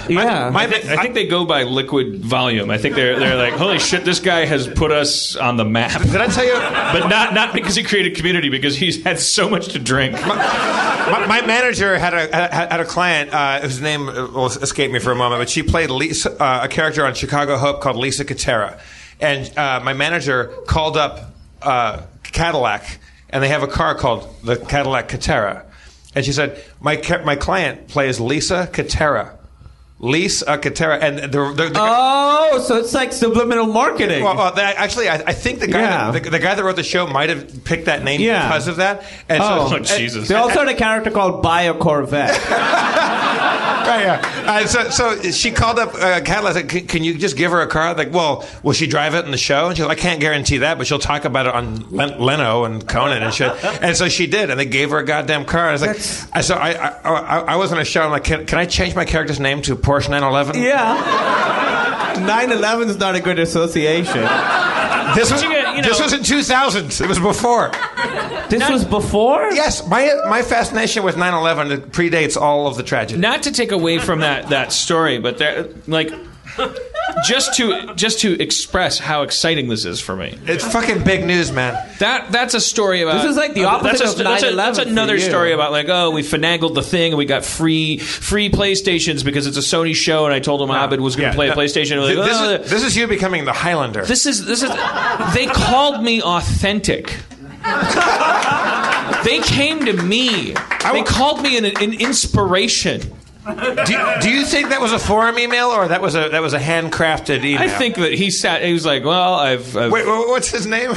Carl Nollet. You think Carlos Nollet. You think he sat down and set pen to paper and he goes, "Dear Mr. Dan Harmon." Yeah, and his family, I'm a big fan of Harmontown. He's the 11th generation of the family that's been distilling this vodka. So his great grandpa was writing to like Thomas Edison. We don't know that. We don't know that. You invented some cool something shit. like that. Yeah. You're the Thomas Edison of our day. So what's going to happen now? Do we know what the outcome of this will be? He's going to be drinking more Kettle One. No, he won't. He'll be paying less. Yeah. Drinking the mean, that's the cool thing is that now that this has happened, the rest of life is improv. Like I become a constellation. That's what happens. I join Ursa Major and Archimedes in the. Yeah.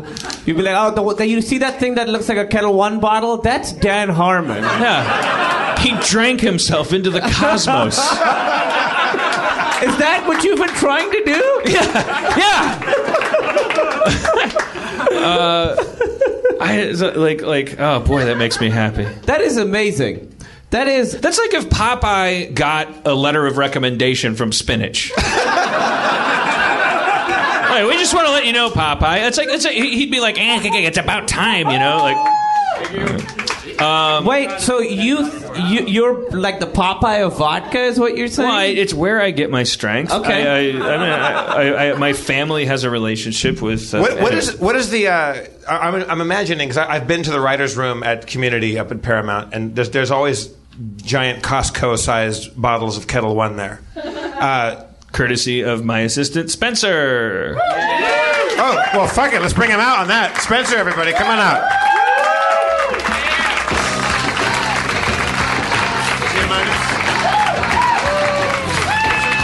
Spencer. Yeah. What's up? Oh, I saw that email before you did, Dan, about your club ownership or whatever. Alliance membership. Yeah. You don't seem stoked. I mean, I'm not getting any free vodka. It's Yeah, you actually, are. You're It's getting cutting free into vodka. my job. Like, making sure he has steady access to vodka is a huge responsibility of mine. Oh, so you're saying you might be getting made redundant because Yeah. And I mean, he has a concierge service. Like, Don't worry about that. that's the same thing. Did you get concierge service? Well, it says concierge service. What does that really mean? they'll bring you the vodka. That's what that means. You can call them at midnight and be like, I need some fucking vodka. And at 12:05, your doorbell will ring. Yeah. You really think that's what? Well, Yes. Drew Carey had like a Budweiser, like that kind of hookup where he said Budweiser. He's Drew Carey. I guess he is the Budweiser of comedians. At any point, that is not an insult. I love Drew Carey. I think he's fucking hilarious. he's the king of beers. I said that because the joke was there, but I think he's hilarious. He's great, but if at any point Drew Carey picks up a certain, like, calls a number, a truck pulls up at his house with kegs or cases or whatever he wants. Like the Budweiser is on the house, like forever. Yeah. Well, that's you with Kettle One. And I want that with Vivienne Westwood suits. I want a fucking giant black truck to pull up like Knight Rider, and there just be a giant rack of suits, all size 54 UK size, and I want them to just push it all into my place. Yeah. Huh. I don't know what mine would be. I guess video games. I would take some video Oh games. man, yeah. Definitely. But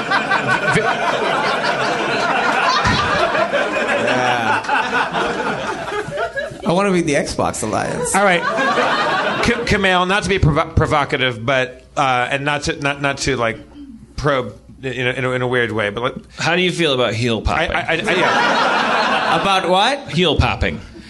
Oh, I've never been. I feel like, okay, so people talk about fetishes and stuff. I don't have any, but just because I'm still just happy to be there, you know? Like, I'm just like so grateful, genuinely, just to sort of be involved in the process of sex. But that's once you're in a room with a naked lady. That's how we all feel. But what is there anything that turns your head and like makes your brain spark?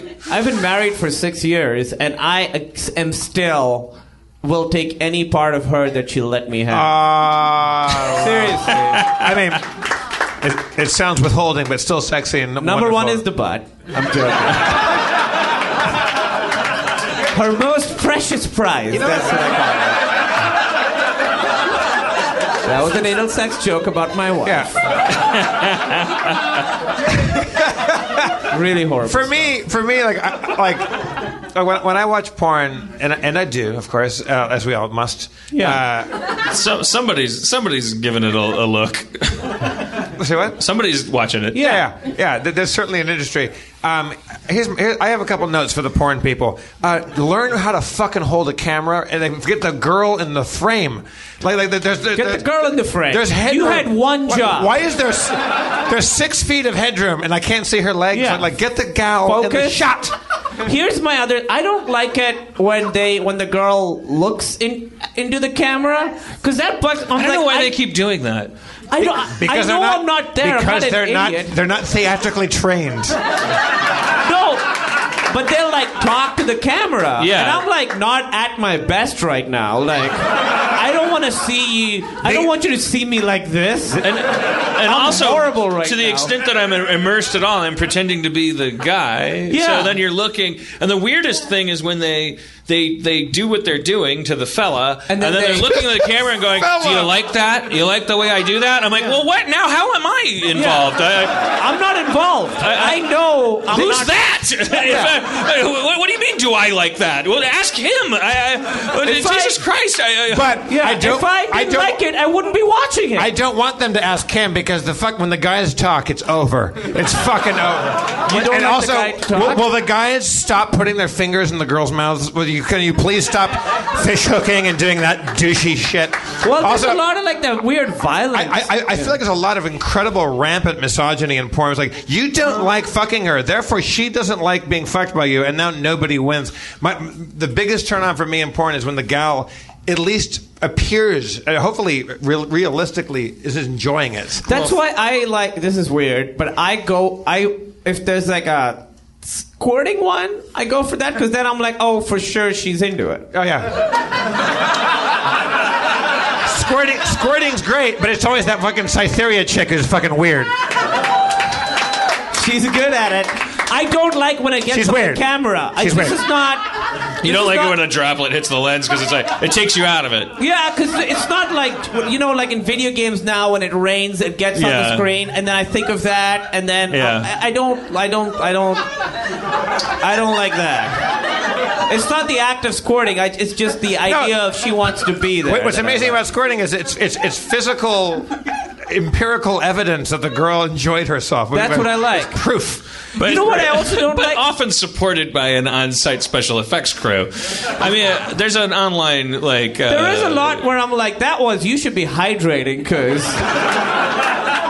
There's a lot of... You think so? Yes. There's trickery?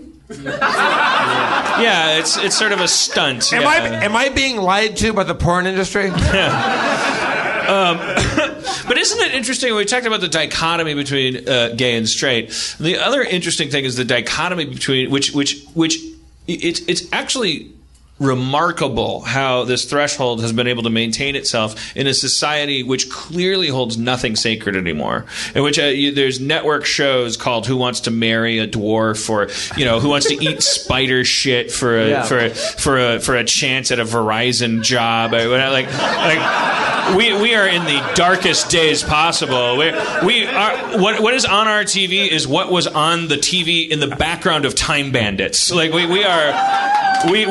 have gone beyond the pale of Patty Chayefsky's Vision and Network all the way into just like people hanging upside down over lava and going like, "Are you afraid to die, you dumb bitch? Okay, $5,000." But we maintain this sexual obsession. I read for that. There's a dichotomy between what we call pornography and what we call reality. When the truth is, like pornography, when you really use that word correctly, everything in our society has become pornography. It's all for the prurient interest. It's all just garbage. None of it is for the furtherment of the fucking species. So, and yet we are so. It's interesting, and I'm not going to be cynical about it. I'm gonna say this is adorable about us, that we are so obsessed with sex, so in love with it, and consider it so powerful that we still have been able to maintain this schism, so that the people that are willing to have sex on camera are, the guy. I'll just talk about the guys because I don't want to. We've had our friend Dana D'Armando on here, and like I'm not gonna. I don't want to add to the fucking landfill of misogyny that must be rampant in when you go into pornography. So let's just talk about the guys. There's no chance of being politically incorrect about that. Yeah. The dumbest fucking people in the world are the only people that are willing to do it. Like the guy, when they improvise their dialogue and the things that they say to the women when they're so she's on the hook. She's willing to have sex with you on camera. You don't have to spike that football. What are you saying? I just blush. I'm like, oh God, no. Me, just tell her you love her. The scene. I mean, it might not be true, but either is the idea of like slapping the face with your dick and your it's just the weird urban inflection. Also, biatch, biatch, biatch. You grew up rich. Can everybody stop spitting on everything? Like the fucking spitting is fucking ugh. Can everything stop being like fucking crooked and pierced and covered with butterflies and what about the poor little 40-year-old guy with a little dick just wants to watch a librarian say your books are overdue. You owe me so much money, and have the guy like Ron Jeremy or some like troll like guy that represents me go, but I don't have any money. Well, you're gonna have to do something. because this book is overdue. See, I don't. No, whoa, I can't. What are you doing? What are you doing? Refusal of the call. Yeah, powerful. Makes a person hard as a diamond. Thresholds, goddesses, atonements with fathers. Don't take that literally, but that is Debbie Does Dallas. There's a big atonement with the father in there called Doing Debbie.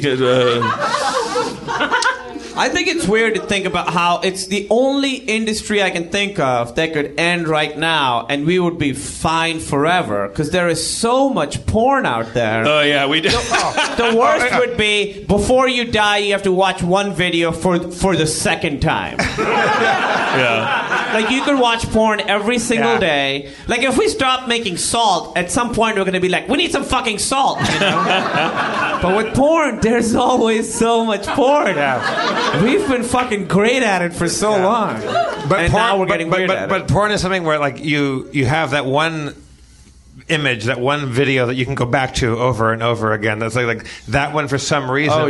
Is potent. Like the way they make eye contact or something. I had this weird thing when I was a kid. I had a very, very religious Muslim upbringing, so I found porn, but I would feel like immense amount of guilt for it.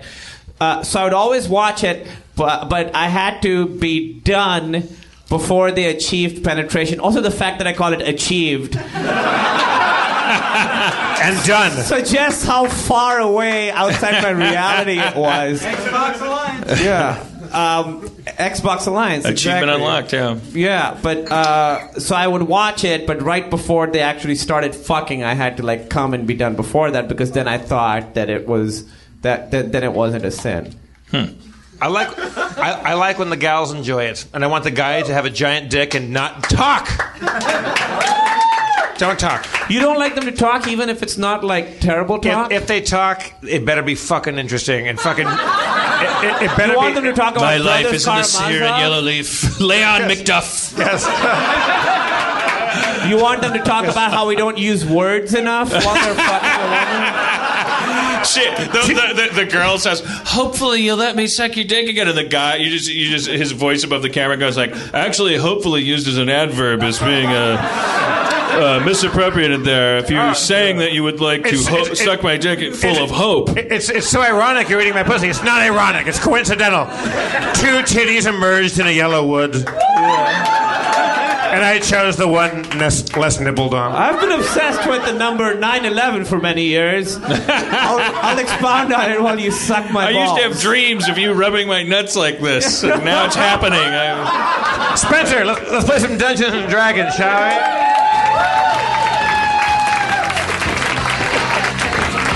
Yeah. Let's do that. Or does Spencer want to talk about his debut as a network singer actor? Fuck D&D. Let's talk about that. That's better. Going from sex to the polar opposite of sex doesn't seem like a good transition. No, go for it.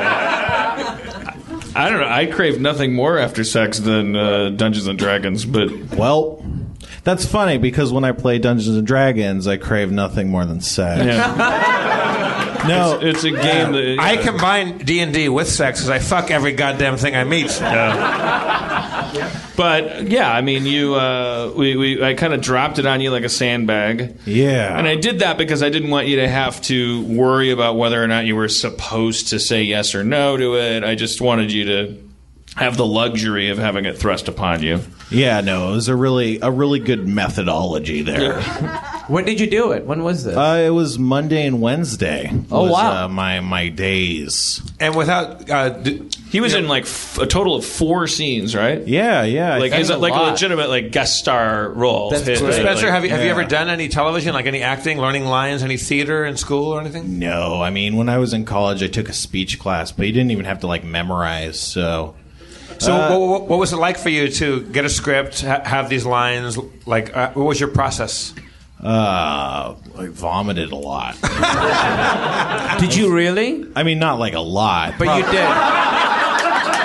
Little goes a long way with vomit. Yeah, that's my rule when it comes to vomit. Yeah. You did vomit because you were nervous? Yeah, I mean, the Harmontown, diehard Harmontown fans will know I feel like shit a lot because a combination of weird anxiety and eating garbage 100% of the time makes me feel weird. So, like, sometimes when I come to Harmontown, I'm feeling weird, and that's what it is. It's just these two things. So that's what was happening. It makes you understand why famous people are all about health. Because, like, you can't afford not to be healthy. If you're vomiting when you're supposed to be in front of the camera, like, you're fucked, right? Yeah, you can't be sick at all. Yeah. I don't get why. Did you have a good time? How was it? How was the experience? It was really nerve-wracking because, I mean, I don't even talk to people that are near me. But he's doing scenes with, I'll make arbitrary decisions about what's a spoiler and what's not, but he was doing scenes with Danny Pudi, Allison Brie, and Brie Larson, and he was the fourth and was an equal part of all of these scenes. Oh, that's great. And I can't express enough how much I'd like to finish a sentence without being applauded. That's your curse. It's like the Midas touch. And many punchlines. I just created a character that was like I did my best to go okay, it doesn't matter if you are nervous or if that it would just be because you seem unflappable. A lot of people cannot handle. If you go oh, we like you, why don't you stand up on this slightly higher platform because of what we like about you? Well, most of us, when we step onto that higher platform, we start to become so conscious of the meta context that we kind of can't keep being the version of ourselves that the people value down here. Yeah. But we brought you out of the audience, and you're Dungeon Master. Brought you on tour. You're in Brooklyn. 400 people are giving you a standing ovation for rolling dice and stuff. And it's just you're kind of unflappable. Maybe you're puking in the bathroom, I guess we're learning. But and I was that's old though. I mean, I did that at my old jobs and stuff too. But I was very curious to see. That's your process. Because now you're beyond anything that I think I would be willing to do. I don't think I would have been. I don't. There on the set of Community, it's just lights and a lot of them and people hanging from rafters, and you're used to it. Literally in the rafters, you'll hear someone talking 7 feet above your head, and you'll be like, holy shit. And hundreds of people in the space around you. Everything is an illusion. What you see on TV is an apartment, but it is a crowd. It is a town hall meeting surrounding you, and 3 cameras on giant dollies, and it's I don't know how to what extent I'd be able to act naturally in that environment. And actors have to have a kind of psychosis because they have to know that the camera's there, and they have to act like they don't know it's there. But they also have to act in a way that no one would act in real life because the camera needs them to act a certain way. They need to keep their chin up. And but Spencer is kind of a slam dunk for that because he. We only know you on camera. You're on stage, and nobody asked you to be. You're on camera in the documentary. Nobody asked you to be your persona is the Spencer that we know, which is the guy that's why is everybody looking at me? Yeah, maybe. But you whether you inwardly you're shitting like a Canadian goose, we don't know. Outwardly you're just being Spencer that we all know and love. Which is, I mean, I don't know. I think I can foresee you standing next to Joaquin Phoenix, presenting an award at in 2 years. I could see that. Yeah. Not that that's an important goal, but I think it's interesting. That's great. I can't wait to see it. Spencer, real quick before we play D&D for a moment, weird fetish. I like it when the clothes are off. What a weirdo! Can I say one thing about what percentage gay do you think Spencer is? Huh? What percentage gay do you think? Well, I'm a 0 on the Kinsey scale, I think. Am I getting that right? You're pretty straight, you mean? Yeah. I will say this about myself is that one of my biggest regrets is going to be that I'll probably die without ever having sucked a penis. Not because I just feel like it's an experience that so many people have, and I just want to be able to relate to it. And it's never gonna happen. I don't want to fuck a dude in the ass. I don't want to get fucked by a dude in the ass. I think most people would let a guy go down on them. I think that's fine. But like sucking a penis is such a specific thing, and I'll never have it. Kumail, you can do anything you want. You know, it's crazy to me. Like, can we turn the lights down real quick? In movies and stuff, when you get introduced to, Kumail, like in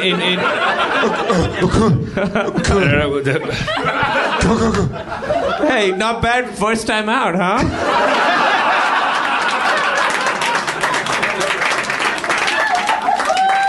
What were you saying? I didn't mean to step on that bit. I didn't. No. It wasn't even. What were you saying? Well, it's interesting to me. Like a gay, closeted gay culture in movies. Like in other words, archetypes where you in movies and TV when closeted gay men are represented in media. Like the idea that they pay money for the privilege of going down, blowing another dude, which is really profound and interesting because it's like, oh my God, that's how repressed we are. That men who are pigs and who don't care about anything but themselves, and like that they could be so fenced in psychologically that they would give money, something they don't give to, like can I give you $50? Can I just give you pleasure, another guy? But that's really profound to me. I think that's the one thing that is definitely like that's definitely gay. Like if you're fucking a dude in the ass, you could be like, oh, this is a woman. If someone's fucking you in the ass, it could be a woman with a strap on.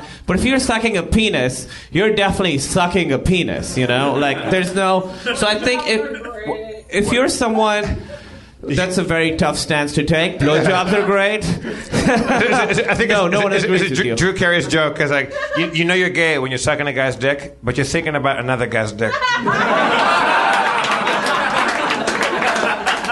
That's gay. That's kind of a Budweiser-y joke. I prefer something more important than that. More alliance-y, if you will. Yeah. I like that it's an alliance. You're like part of NATO now. Yeah, I feel like can we get a list of the other people who are currently in the alliance? You don't think they frown on me like humble bragging or whatever. No. Like they like it, right? This is what they want. Do you think want. it's tacky? They're like, don't tell them about the alliance. I would venture a guess and say that you'd be disappointed to find out who's also received that email. Seth Green. Yeah. Jeremy Piven. Definitely. Well, by this time, Jeremy Piven probably has a humanitas. I mean, you hang out long enough. I mean, yeah, he's been around a while. Hello, comedy lovers. This episode of Harmontown is brought to you by the good people at Fulton and Rourke. Are you talking about Fulton and Rourke? Are those the good people? Those are the best people. Those are the two people. I mean, well, Fulton and Rourke, mostly good people. There's two guys there that are a little creepy. Fulton? Well, I don't know. It's either him or Rourke. In fact, it has to be both of them. He said there's two guys at Fulton and Rourke that are creepy. I know. It's certainly not Jessica, the Fulton and Rourke receptionist. Jessica Rourke? Yeah. You mean the poster child for nepotism and the glass ceiling? Look, let's not get sidetracked. We're here to talk about men's fragrance, aren't we? We're here to talk about men's fragrance and grooming. It's a grooming company that specifies? It's a grooming company that specializes in solid colognes, shave and shower products, all designed to make getting ready easier and more enjoyable. Their travel-friendly wax-based colognes go anywhere. The armpits, the butthole, anywhere. I think they mean anywhere on the earth. They actually put one special device called an aubergine that allows you to really get in there. Fulton wanted us to tell you that. Rourke, bit of a homophobe. Plus, there's nothing to break or spill, and of course, they all smell fantastic. And let's face it, guys are not famous for smelling fantastic. You can use all the help you can get, and who to get it from better than old Fulton and good buddy Rourke. His good buddy Rourke. I don't trust any Rourke that spells his name R-O-A-R-K. Why not? I don't. It seems like he's hiding something. I'll tell you what he's not hiding. Delicious fragrances that come in solid form.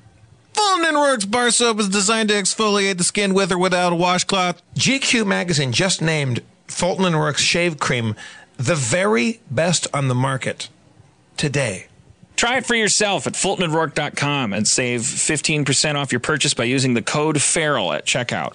Your very first wax-based cologne or salve will come with Spencer, and he will apply it.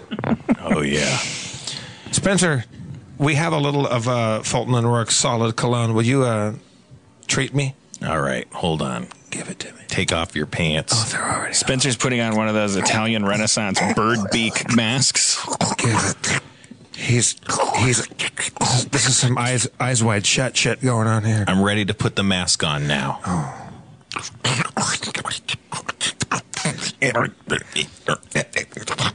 Okay, now start putting the cologne on me. All right, let me just get my gloves on. Go to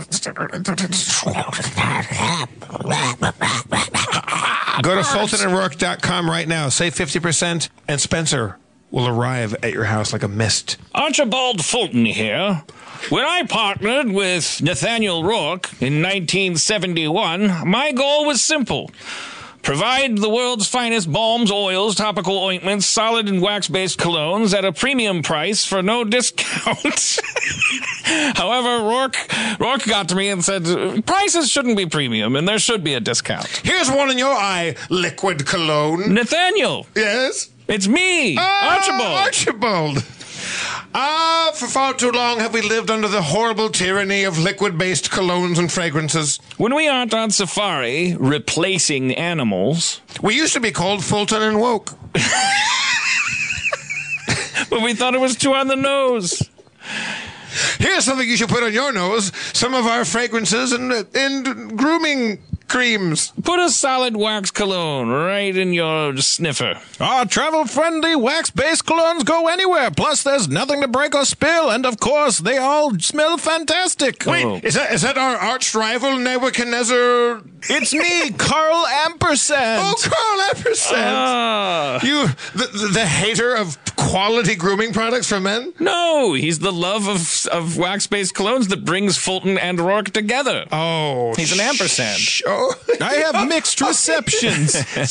I always wondered why we chose ampersand instead of the word and. Yeah, Rourke forgets you, my friend. I know, it's part of my existence, just as surely as Fulton & Rourke's bar soap is designed to exfoliate the skin with or without a washcloth. It exfoliates your skin like sand. Fulton, Rourke, and ampersand. Look, time is short. Let's play a little bit of D&D. Yeah, come on, just give us give it to us. Give us a sweet taste, Spencer. I always do. I don't get it. Last time on Harmontown, our heroes clashed with Admiral Darkstar at the top of his Black Keep. The Admiral thought the heroes were playing into his hands, but Darkstar had a rude awakening as he realized the shards were nowhere to be found. After yet more disappointment, Krista Berg knocked Admiral Darkstar from his post onto the ground, where he was then sat upon by Mulrain.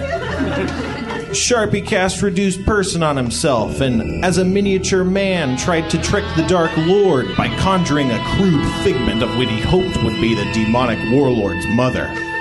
When it failed to beguile Darkstar, Sharpie broke out into rap. What did it mean? How did the rap play out in terms of combat time?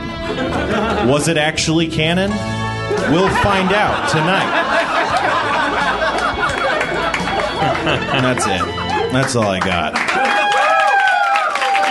Dan, should we get Ian? He's here tonight to play Mulrain. You want Ian to play Mulrain? Ian. He's in the pisser. Ian, get out of the John and come up and play Mulrain for us. All right. Ian, everybody.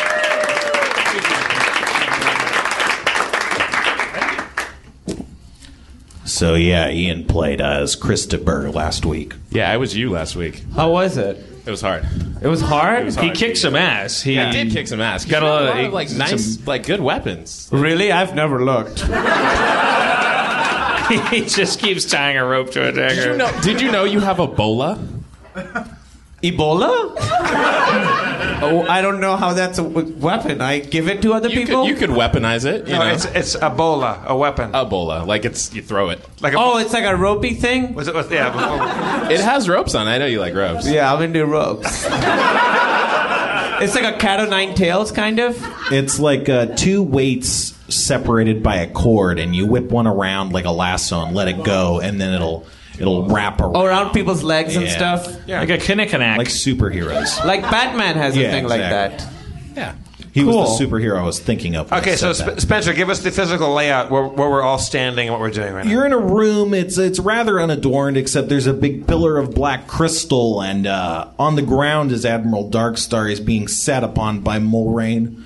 There's an illusion of a woman standing nearby. There's what? An illusion of a woman standing nearby that Sharpie had conjured and was talking about biting dicks off. I think she's an older lady, right? Yeah, definitely older. Someone's mom. Yeah. I have a wire saw. Yeah. This is great. Yeah, man. There's 2 pages? I put a lot of thought into these things. All right, so what's going on with Darkstar? He's being sat on. Is he? He's not digging it so much. Can I take my wire saw to his head? You can try. Admiral Darkstar, we're about to take a wire saw to your head. Do you have anything to say about that? Yeah. That's good. Hey, do you have anything to say about that? He has nothing to say. All right. You're just saying nothing? Who knows? He's definitely not saying anything. Wait a minute. Do it. Your trademark is your speaking voice, Admiral Darkstar. Speak. I think it's because I'm sitting on him. Maybe I should move. Yeah. No, don't move. It's because he's being sat on. Okay. That's why he's not talking. I kiss him. Well, you'd have to move Mulrain. Well, no, I don't. I can bend down and kiss his face. Oh, his face is being sat on. Oh, she's sitting on his face. I'll take it. Yeah. Didn't I say that? So how would I cut his head? I guess, sort of sideways, top of his head, cut it like that. I mean, I'd start at the neck. But isn't the neck being sat on? Well, the face is being sat on. I mean, presumably the neck has a bit of exposure. Can I get into a flanking position and be ready to fuck him? Yes. All right, I go to his neck and I start cutting his neck. You start cutting his neck. I say, "Oh God, time to get some head," and I start sewing. I'm not happy with it, and I say, "Already am." Right now, you hear a pain like screaming, muffled, coming through like armor and anus. This is awful. What are we doing? What are we doing? We want to kill this guy, right? Well, I don't know. Like, we've already beaten him. We're cutting his head off surgically. His limbs are flailing around. It's a little Taliban, sure. I stop. I have my pants down around my ankles behind him, and I look at Sharpie and go, Wait! Is there a flag on the play? What's going on? Well, why do we not like this guy? Because he does stuff like this? I mean, like, what is the difference between him and us? If this is how we beat him, he has represented evil the entire time we've ever heard his name. He just wanted some shards of power and had some UFOs and stuff. Okay, I keep my pants down around my ankles and I back off and I give the floor to Sharpie. Well, all right. Yeah, I stop and I go, I'm sorry, dude, and then. Mulrain, could you get off his face? Okay. This is a bad idea. I get off his face. Okay. We were gonna saw his head off. Also, Spencer, real quick, could you physically describe Admiral Darkstar right now? Yeah, he looks like he's just wearing black armor. You can't see any part of him. Well, what size is he? Is he a regular humanoid? He's like 6 foot tall, and he has a horned helmet and a black cape. Everything's all black and matte. All right, so we all get off him and we give him some space because Sharpie wants to have a little coffee clutch with him. I go, look, we can kill you if we want. We were cutting your neck off, head off. We could have done it before you had freedom. I mean, you say those things, I guess. What is he doing? He's just staring at you guys. He pulls himself to his feet. What? No, stay sitting down. I kick him back down. Okay. That happens. This is not an invitation to be equals with us. This is magnanimity. This is, I mean, do you just want to die? Yes or no? See, he doesn't want to die. That's how he sounds? Oh, yeah. Yes. Yeah, no. He has the best voice. He sounds like Axl Rose. Let's just tie him up and take him with us on our next adventure. Do you know where you are? What? I'm sorry, what? You're in my keep now. I make the rules. You have to understand it doesn't look like that to us. He doesn't respond. We almost got your head off. We totally could have. So, are we cool now? If you cut my head off, I'll be more strong than you can imagine. It's a good thing we didn't cut his head off. Yeah.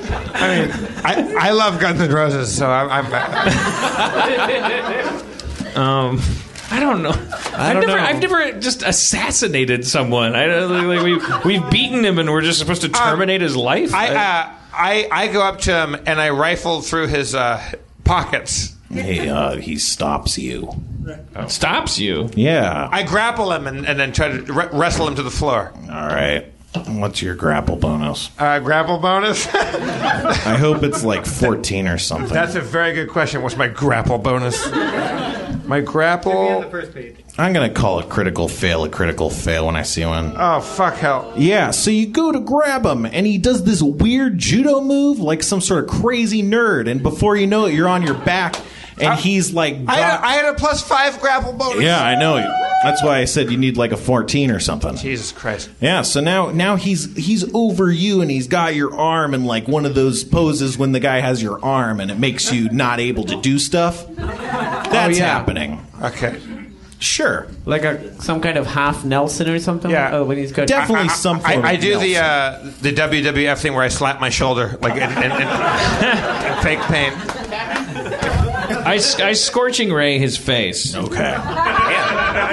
Wait, so cutting his head off is not okay? But I had to wait, like in the movies, for him to try to kill us. He hasn't tried at all to attack us? He's just not very good at it. He's tried 1,000 ways to kill us over the years. Dealing 20 damage. Nice. Your scorching, missile. It hits him in the face, and his armor begins to glow red with heat.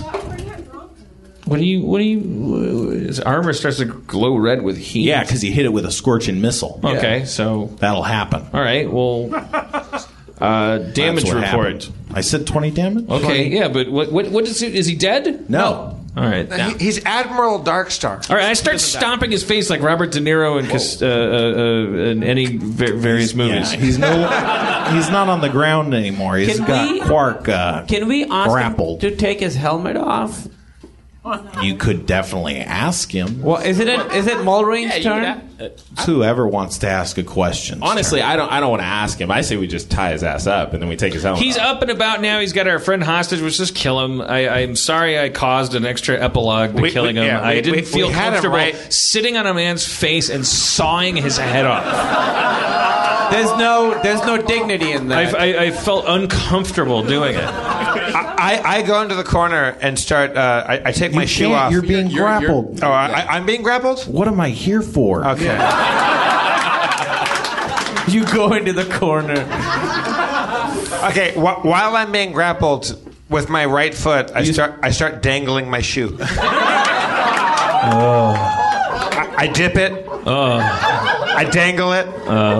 Couple heel pops. Pop that heel, yeah, baby. pop that heel, pop it. Yeah. Dan! I guess... Sorry, I thought I was going full character there.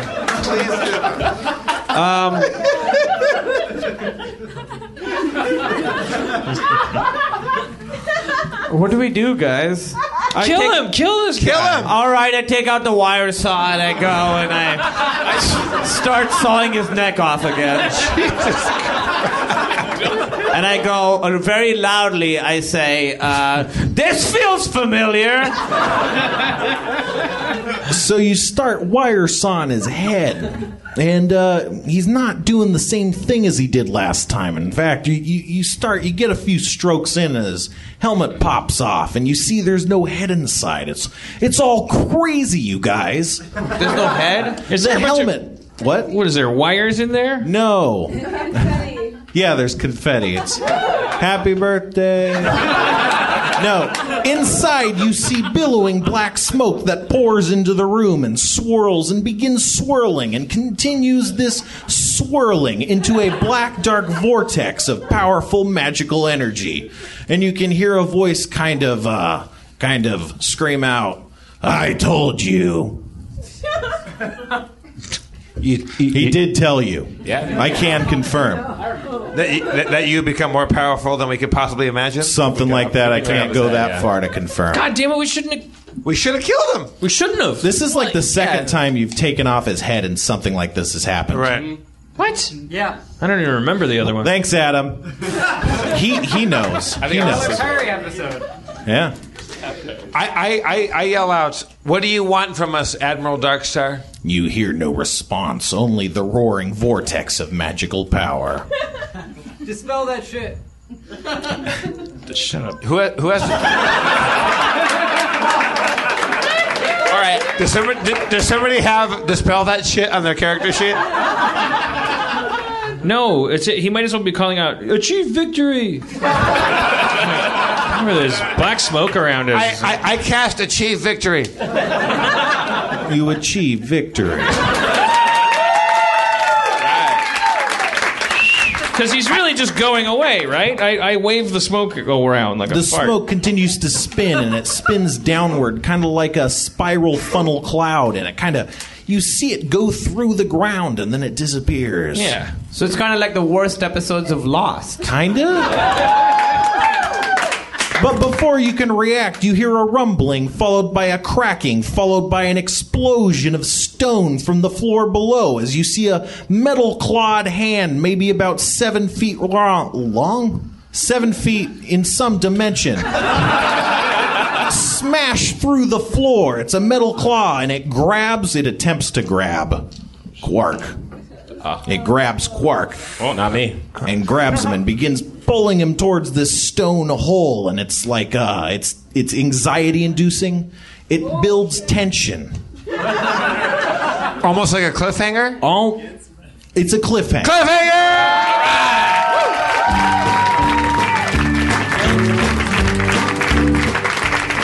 Thank you, wasn't all. Harmontown. Give it up for Ian.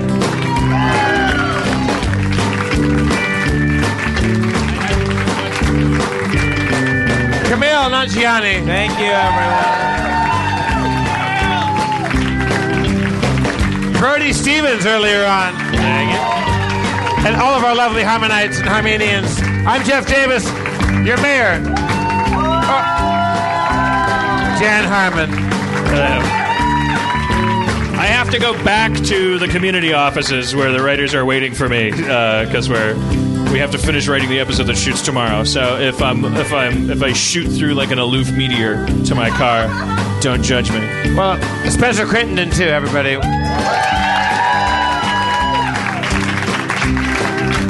I meant to hit Xanadu, but my fingers were too fat, and I hit a country song for no reason. So pretend it's Xanadu.